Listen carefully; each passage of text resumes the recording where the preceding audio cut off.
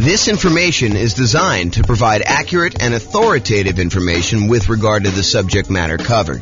It is offered with the understanding that the presenters are not engaged in rendering legal, accounting, or other professional services. If legal advice or other expert advice is required, the services of a competent professional should be sought. Welcome to the Rochester Real Estate Investing and Real Estate Financial Planning Podcast. Learn all about investing in real estate in Rochester, New York, with a combination of real estate financial planning and modeling with numbers specific to Rochester, plus syndicated, more generalized recordings of live and pre-recorded real estate investing classes, not all of them specific to Rochester.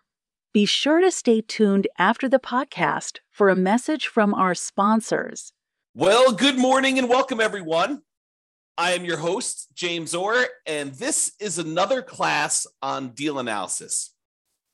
Today, we're going to talk about a couple interesting little differences you might see when analyzing certain types of deals. And I'm going to use the example of new construction because I think you're likely to see some of these things on new construction. And one of the things is almost exclusively to new construction, but we'll kind of go through that as we come up with it. So I'm going to jump right into using the world's greatest real estate deal analysis spreadsheet. And you can go download a copy of this at realestateFinancialPlanner.com/spreadsheet. And there are some updates I've been making. So you'll have to download the newest version soon after I release this. I'll probably release it in a couple days, although I do have some family coming into town, so might be taking about a week off between now and the next recording. So it might be a little bit before you get the newest version, but I'll post the video and then we'll do the latest updates so you can kind of see some of the changes. Okay, so let's jump right into it. So I'm going to assume that you're buying a $400,000 new construction property and that you're buying it for $400,000. Now, the seller concessions, the seller, the builder in this case, is unwilling to give you any seller concessions, except they're going to give you a kind of like special loan program like that they can get through their lender that they're going to pay for. And so it is sort of like you're getting some seller concessions. They're going to do this 3-2-1 rate buy down plan where you're going to get a lower interest rate for the first year, a much lower interest rate for the first year, a slightly lower one for the second year, slightly one for the third year. And then by the fourth year, you're going to pay the regular normal interest rate for the next, whatever that is, 26 years remaining after that. Okay, so that's what they're doing. Now, they did say they would offer you, if you wanted to, a certain amount of money in order to buy down your interest rate permanently. And we covered that in the last class where we talked about the seller being willing to give you, a 3% buy down, and you could use that to buy down the interest rate permanently. So I don't know if I want to mix those two together, but the idea is that you could do one of those where you buy down the interest rate permanently, or you could do this 3-2-1 buy down and get significantly better cash flow the first year, a little bit worse cash flow the second year, a little bit worse cash flow the third year. And then by the fourth year, you're at what the regular interest rate is for the loan for the term of it. So maybe I will do a direct comparison class. I'm not sure if I'm going to cover that in this class or not. So we'll go there. So basically, let's assume also that you're going to be doing this as a nomad. We're going to start with 20% down just so we can see it. And then we'll switch over to what it looks like when you put 5% down. Your share of the closing cost is going to be 1%. And because it's new construction, this is one of the things that's interesting and different. Because it's new construction, you might think to yourself, hey, there's really nothing for me to do because I'm buying a brand new property. And you would probably be mistaken. The thought process is that when you buy new construction, sometimes there's things that you normally get with a resale property that you don't get with new construction. For example, in some properties, it includes some resale properties, it includes window blinds throughout the house. The last person to sell it is just including those on there. However, when you buy new construction, sometimes the builder is only putting in some window blinds, like maybe the front of the house. Sometimes they're not putting in any window blinds at all. And so you've got to have some money set aside for things like that you have coming into the property. In addition to that, a lot of times when we buy new construction, not everything is done. So for example, here where I live, it's very, very common for a builder to actually provide the front yard landscaping, but not to include the backyard landscaping. So you need to either have the builder, pay the builder extra in order to include the backyard landscaping, or do that yourself afterward. So we could do one of two things here. Either we can kind of like raise the price that we're paying to the builder.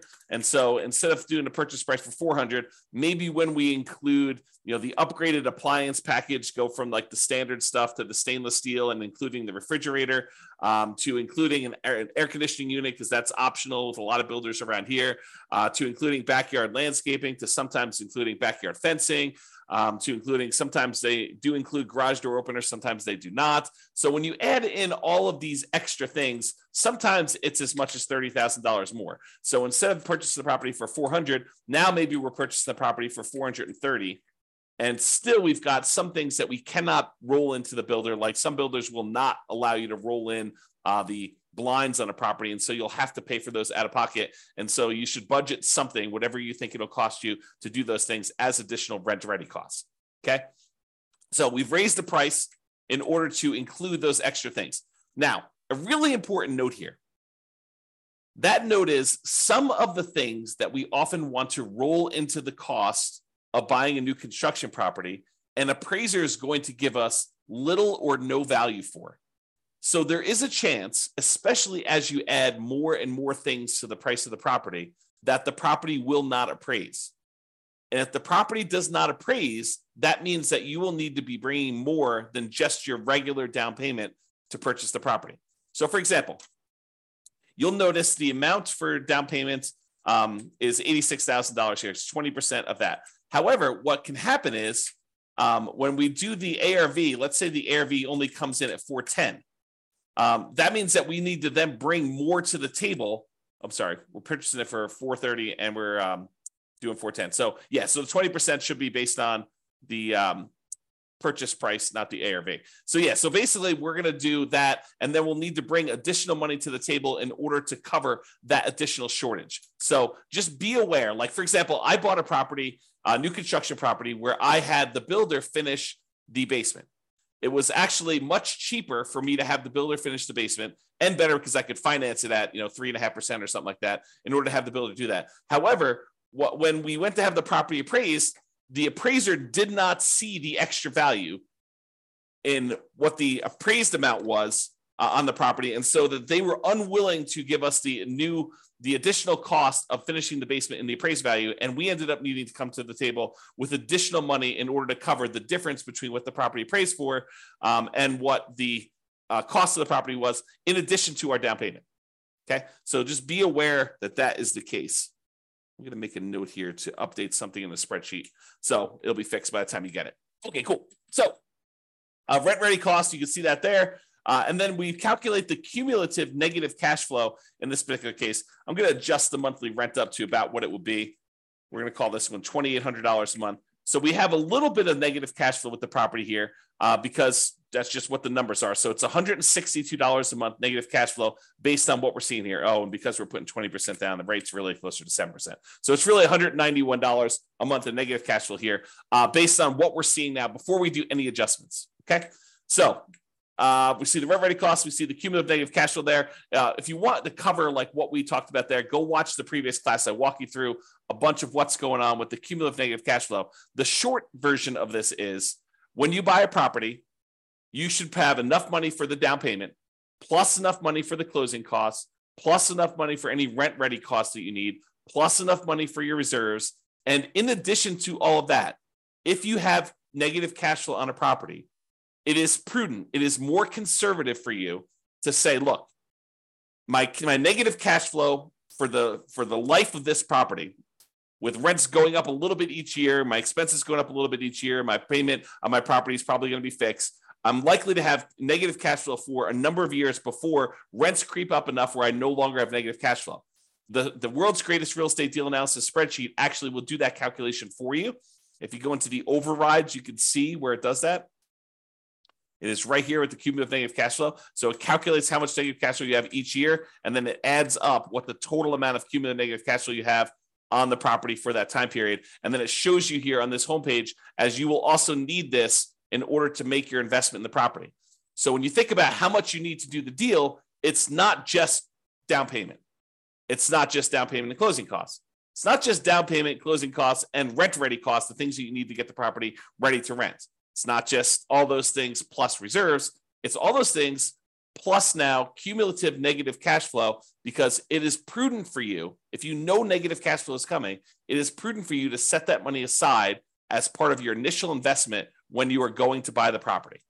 Okay. If you don't have negative cash flow, it'll be zero and you won't have to worry about it. However, if you're in a market where you're choosing to put less than a certain amount of down where you wouldn't have negative cash flow, right? Because if you put more down here, you put 30% down, it's not negative anymore, right? So negative cash flow really is a function of how much you put down. It is deferred down payment. If you put more down, you wouldn't have it. But if you put less down, you're choosing to pay out the down payment over time until you no longer have negative cash flow. And so that's how you should think about it. If you're in a market where if you put a certain amount down, you're likely to have negative cash flow, and you're choosing to put that amount down, you're choosing to have negative cash flow. Now, of course, this is in addition to, obviously, try to select a deal where you don't have negative cash flow. Optimize for picking the right deal. But if you're in a market and you're trying to do a strategy where, this is the strategy because you put this amount down, and this is the best property you can find in your marketplace in our current market conditions, you have a choice. You can either not make the investment, continue to save money until you have more to put down, or you could choose to put this amount down and have the negative cash flow. And then you got to evaluate whether that makes sense for you by looking at the overall deal and making that analysis. All right. So this shows you that numbers we did there, put it back to 20%. That's good. So the mortgage interest rate, if you're doing a non-owner occupant, we're calling it 7% right now. And you can see what that looks like. If we go to a owner occupant loan, we're going to lower that the tiniest bit, and we're going to add PMI in here. So we do have PMI added in right now. So this is really zero when we're doing the initial analysis, because we don't have PMI because we put 20% down right now. And so negative cash flow is negative $191 a month. Monthly rent on the property is $2,800 a month. The vacancy rate, we're saying the vacancy rate for a brand new construction property is going to be about 3%. That's because we're starting usually 60 to 90 days ahead of time when we are trying to fill the vacancy. Property taxes are based on whatever the property taxes are in your marketplace. In this case, we're using 0.56% to estimate that. Property insurance on a $430,000 property, probably in the $1,450-ish range. Go check with your insurance agent to get that number. The HOA dues, we're going to say this is $350 a year for HOA.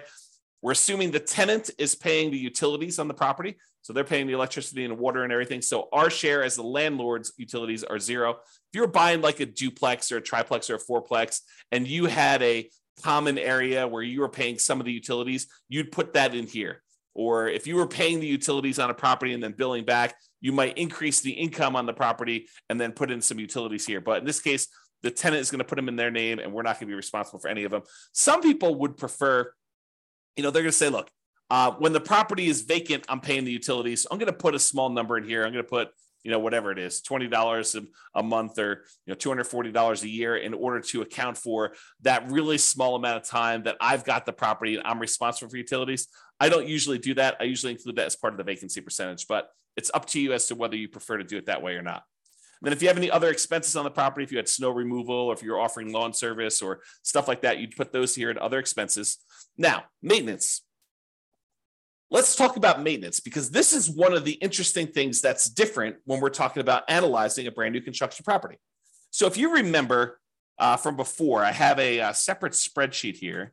Let's see here. Can I do this? Let me do something here. I'm going to stop sharing my screen for a second, pull up another spreadsheet. Okay. And share my screen again.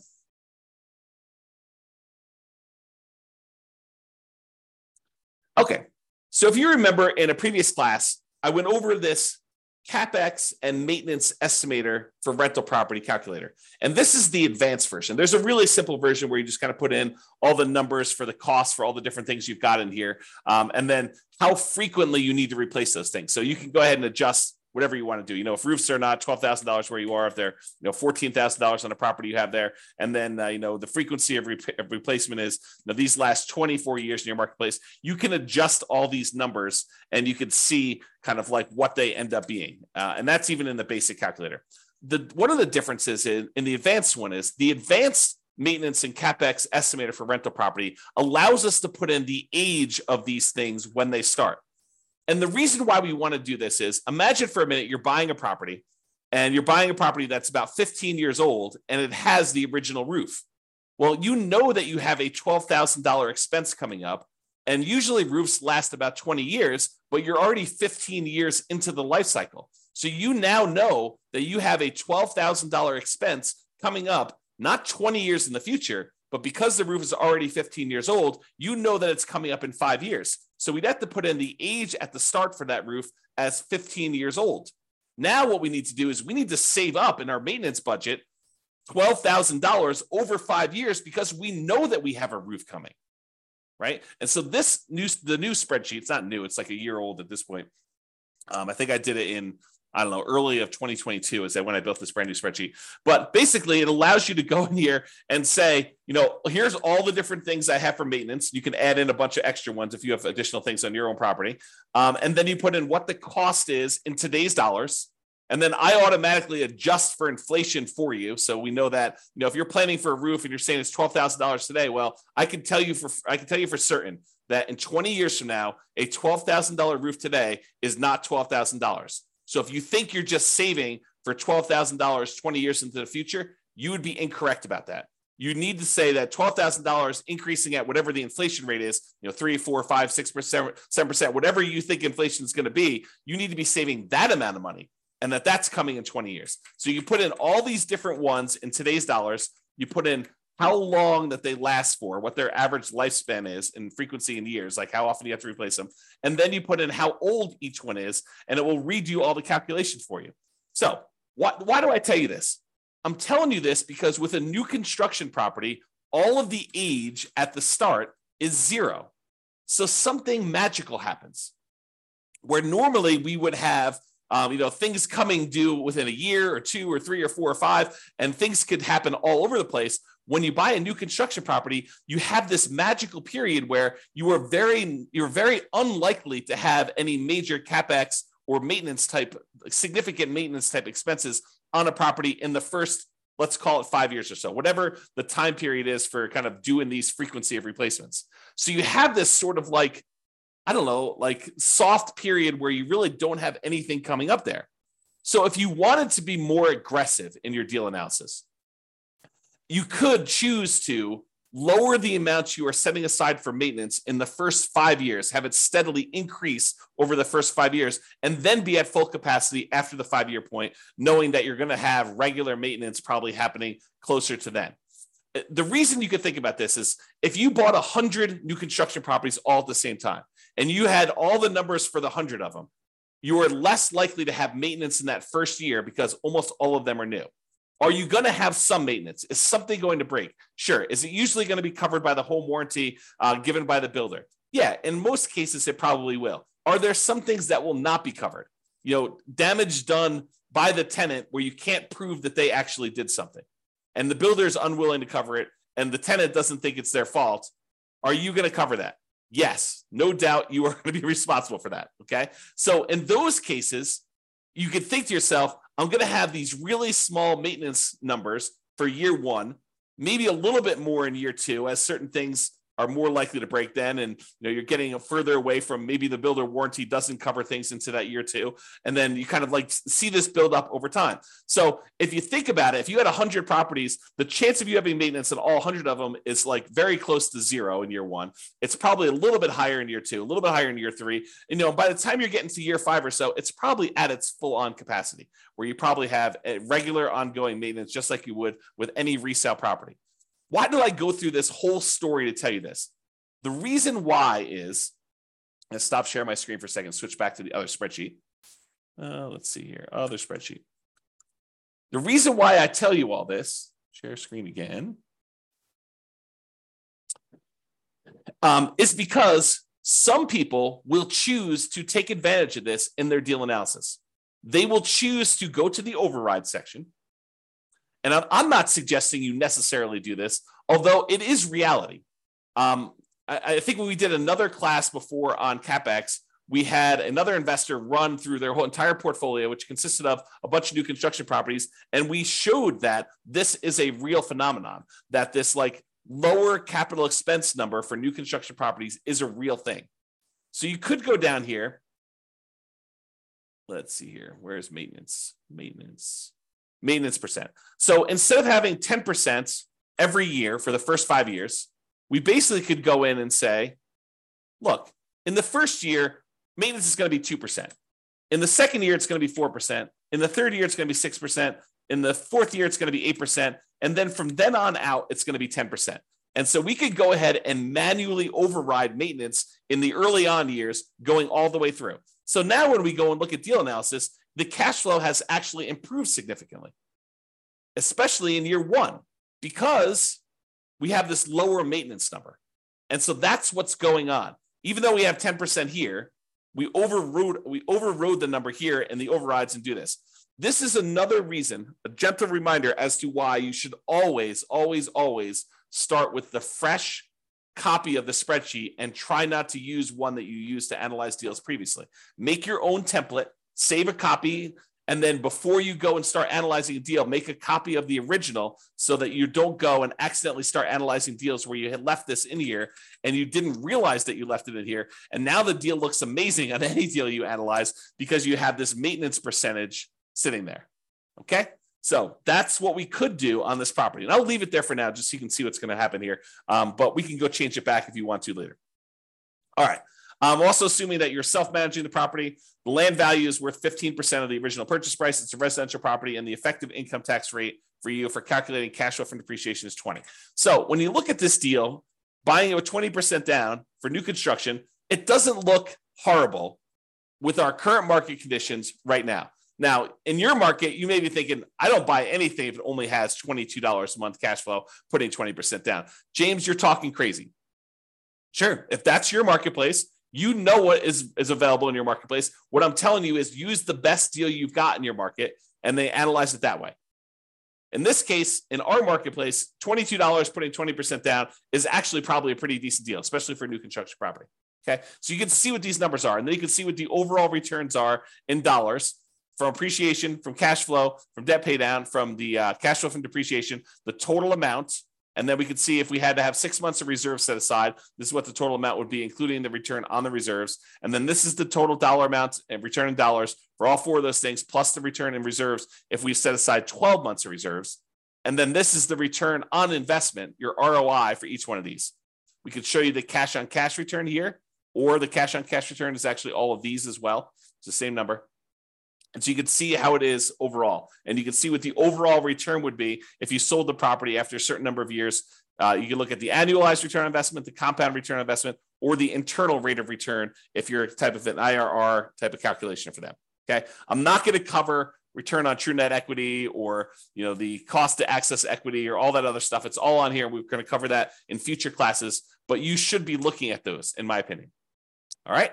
Now, I'm going to now go and talk about buying this property as a nomad, and I'm going to show you what happens if you use the builder's 3-2-1 buy down type of dealio and how to do that. Okay, so there's a loan program right now where the builders are allowing you to, sellers are. I mean, sellers can pay for this as well, but the seller or the builder is paying for a fee in order to give you preferential financing with their lender.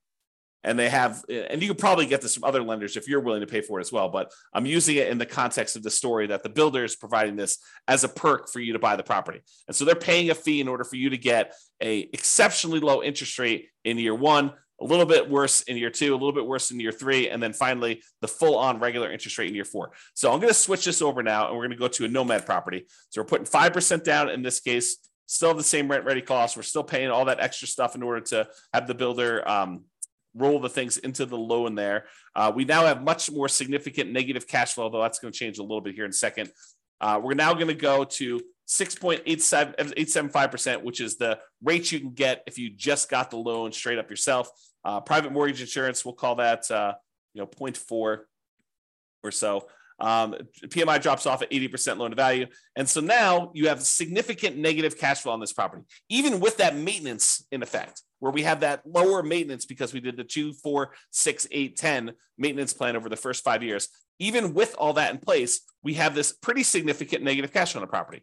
Now, if we came in here, and I think in the last class, we increased the closing cost to 4%. We brought down the rate to 5.625. And now cash flow is a little bit more reasonable at negative 177 a month. When you add that to the cash flow from depreciation, the tax benefits you get by owning the property, actually the true cash flow, including the cash flow and the tax benefits, is $45 a month positive. So when you do that, if we were going to go buy down this rate, you could do that. The negative cash flow is significantly lower when we do that. And so it doesn't look as bad. So try to remember this as like, 177, negative 177 is what the cash flow is, because we're going to do a different version of this. So instead of doing that, where we bought down the rate using 3 points in order to get the rate now what we're going to say is this. We're going to have the builder provide as a perk this special buy down loan. And the special buy down loan is going to be 3.875, but only in the first year. Only in the first year. After this, we need to go change the interest rate. Let's see here. Mortgage interest rate. So it's 3.875 in the first year. It's 4.875 in the second year. It is 5.875 in the third year. And in the fourth year, it goes up to the full 6.875, and it stays that way for the remainder. Okay. So now we could see that this was a 3-2-1 buy down. So 3 points, 2 points, 1 point, and then basically it goes to the full rate. And you can see what that is. And we did that by going into the overrides tab and overriding the loan. Now, when we go back here, it changes everything. But realize it's a little bit deceptive, because even though now it's showing that we have this $254 in positive cash flow, realize that is only a year one thing. And by year two, our cash flow is not $254 a month positive. It's actually cash flow in year two, it's $26 positive, because the interest rate went up in year two. And so now our cash flow went from being pretty significantly positive, $254 a month. Now it's only $26 a month positive in year two, because the interest rates went up in year two. And by year three, the monthly cash flow is negative $216. In year four, it's negative $472. And then it gets a little bit better until we get to be positive here around year 10. Okay. Because it went back up to the normal interest rate. So the cumulative negative cash flow that we have is about this $19,136. Okay. So you can see that the cumulative negative cash flow is $19,136. Whereas if we had done the alternative plan, if we had paid down the rate here and we had just gotten 5.625, it would have been $21,256. Okay. So it's a little bit less by doing it the 3-2-1 method. And in that first year, you have less negative cash flow. There's a chance, you can't rely on this, but there's a chance that interest rates will come down in the next year or two or three, and you'll be able to pay some money. You'll have to pay for the refinance, but you'll be able to pay some money and actually get out of that loan. Now, should you rely on that? I don't think so, because while interest rates are higher than they were in the last couple of years, what we saw a few years ago was exceptional. It was not the norm. And to think that we are going to return to the exceptional is not a guaranteed thing. It's possible. It's possible we could see interest rates drop from where we are here. But who knows? 7% interest rates are about the middle of where we normally have been historically. If we look at if we add up all the times that interest rates were at about below 7% and all the times that they were above 7%, look at on a time measurement, how frequently this happens. I think the 7% rate is about halfway. Half the time it was more expensive than this, half the time it was less. Okay. Not what's the extreme we've seen, which is probably close to 20%, 18, up in there. And the low we've seen, probably really twos-ish, mid to, I think I have 2.25 on one of my mortgages. So you have this wide range of stuff. And I'm not showing you what the middle of the range is, take the high and take the low and divide by two. I'm saying if you look at time and how long we've been at certain interest rates, we've been higher about half the time and we've been lower about half the time. So 7% is not an extreme high. And I'm just trying to give you some perspective as to whether it's likely you're likely to see interest rates go back down. Definitely possible. Definitely possible. But it's also possible interest rates will go up from here and you will not want to refi. And so voluntarily taking 6.875 for subsequent years, for year 4 and beyond, doing it this way may or may not be the best strategy for you depending on how long you plan to hold the property. And you can see this impact right here on this cash on cash. In the first year, cash on cash looks amazing. In the second year, it looks less than amazing, right? Because you're back down to the higher interest rate. And then it's negative, and then it's negative, but then it starts to recover as the cash flow tends to improve on the property. So this shows you just the first 5 years as a quick visual. All right. So I think I covered what I wanted to cover. I wanted to talk about the idea that in a lot of cases, you're going to be adding to the price because you're going to need to add things to the purchase price. I wanted to talk about the idea of this 3-2-1 buy down and how that sort of compares in some ways to some of the other things we've looked at. And I wanted to talk about how the maintenance thing could work on properties if you want to be less conservative. If you want to be more conservative, let's go back and just change those overrides back. And let's just see what it looks like. Let's see, where was my maintenance override? Here we go. So I'm just going to delete these. So now we're at 10% for the whole thing. Yeah, so now cash flow in year one is only $37. But you only put 5% down. And the cumulative negative cash flow is now at $22,000 overall, where I think before we were at 19, if I remember correctly. So it did change some stuff, but your overall return on investment, this is the version where you lie at the cocktail parties, right? This is one where we're not taking into account reserves. The return on investment quadrant, ignoring reserves, is 45%. If we take into account that you really should set aside 6 months of reserves in order to make this investment, it's really 34.91%.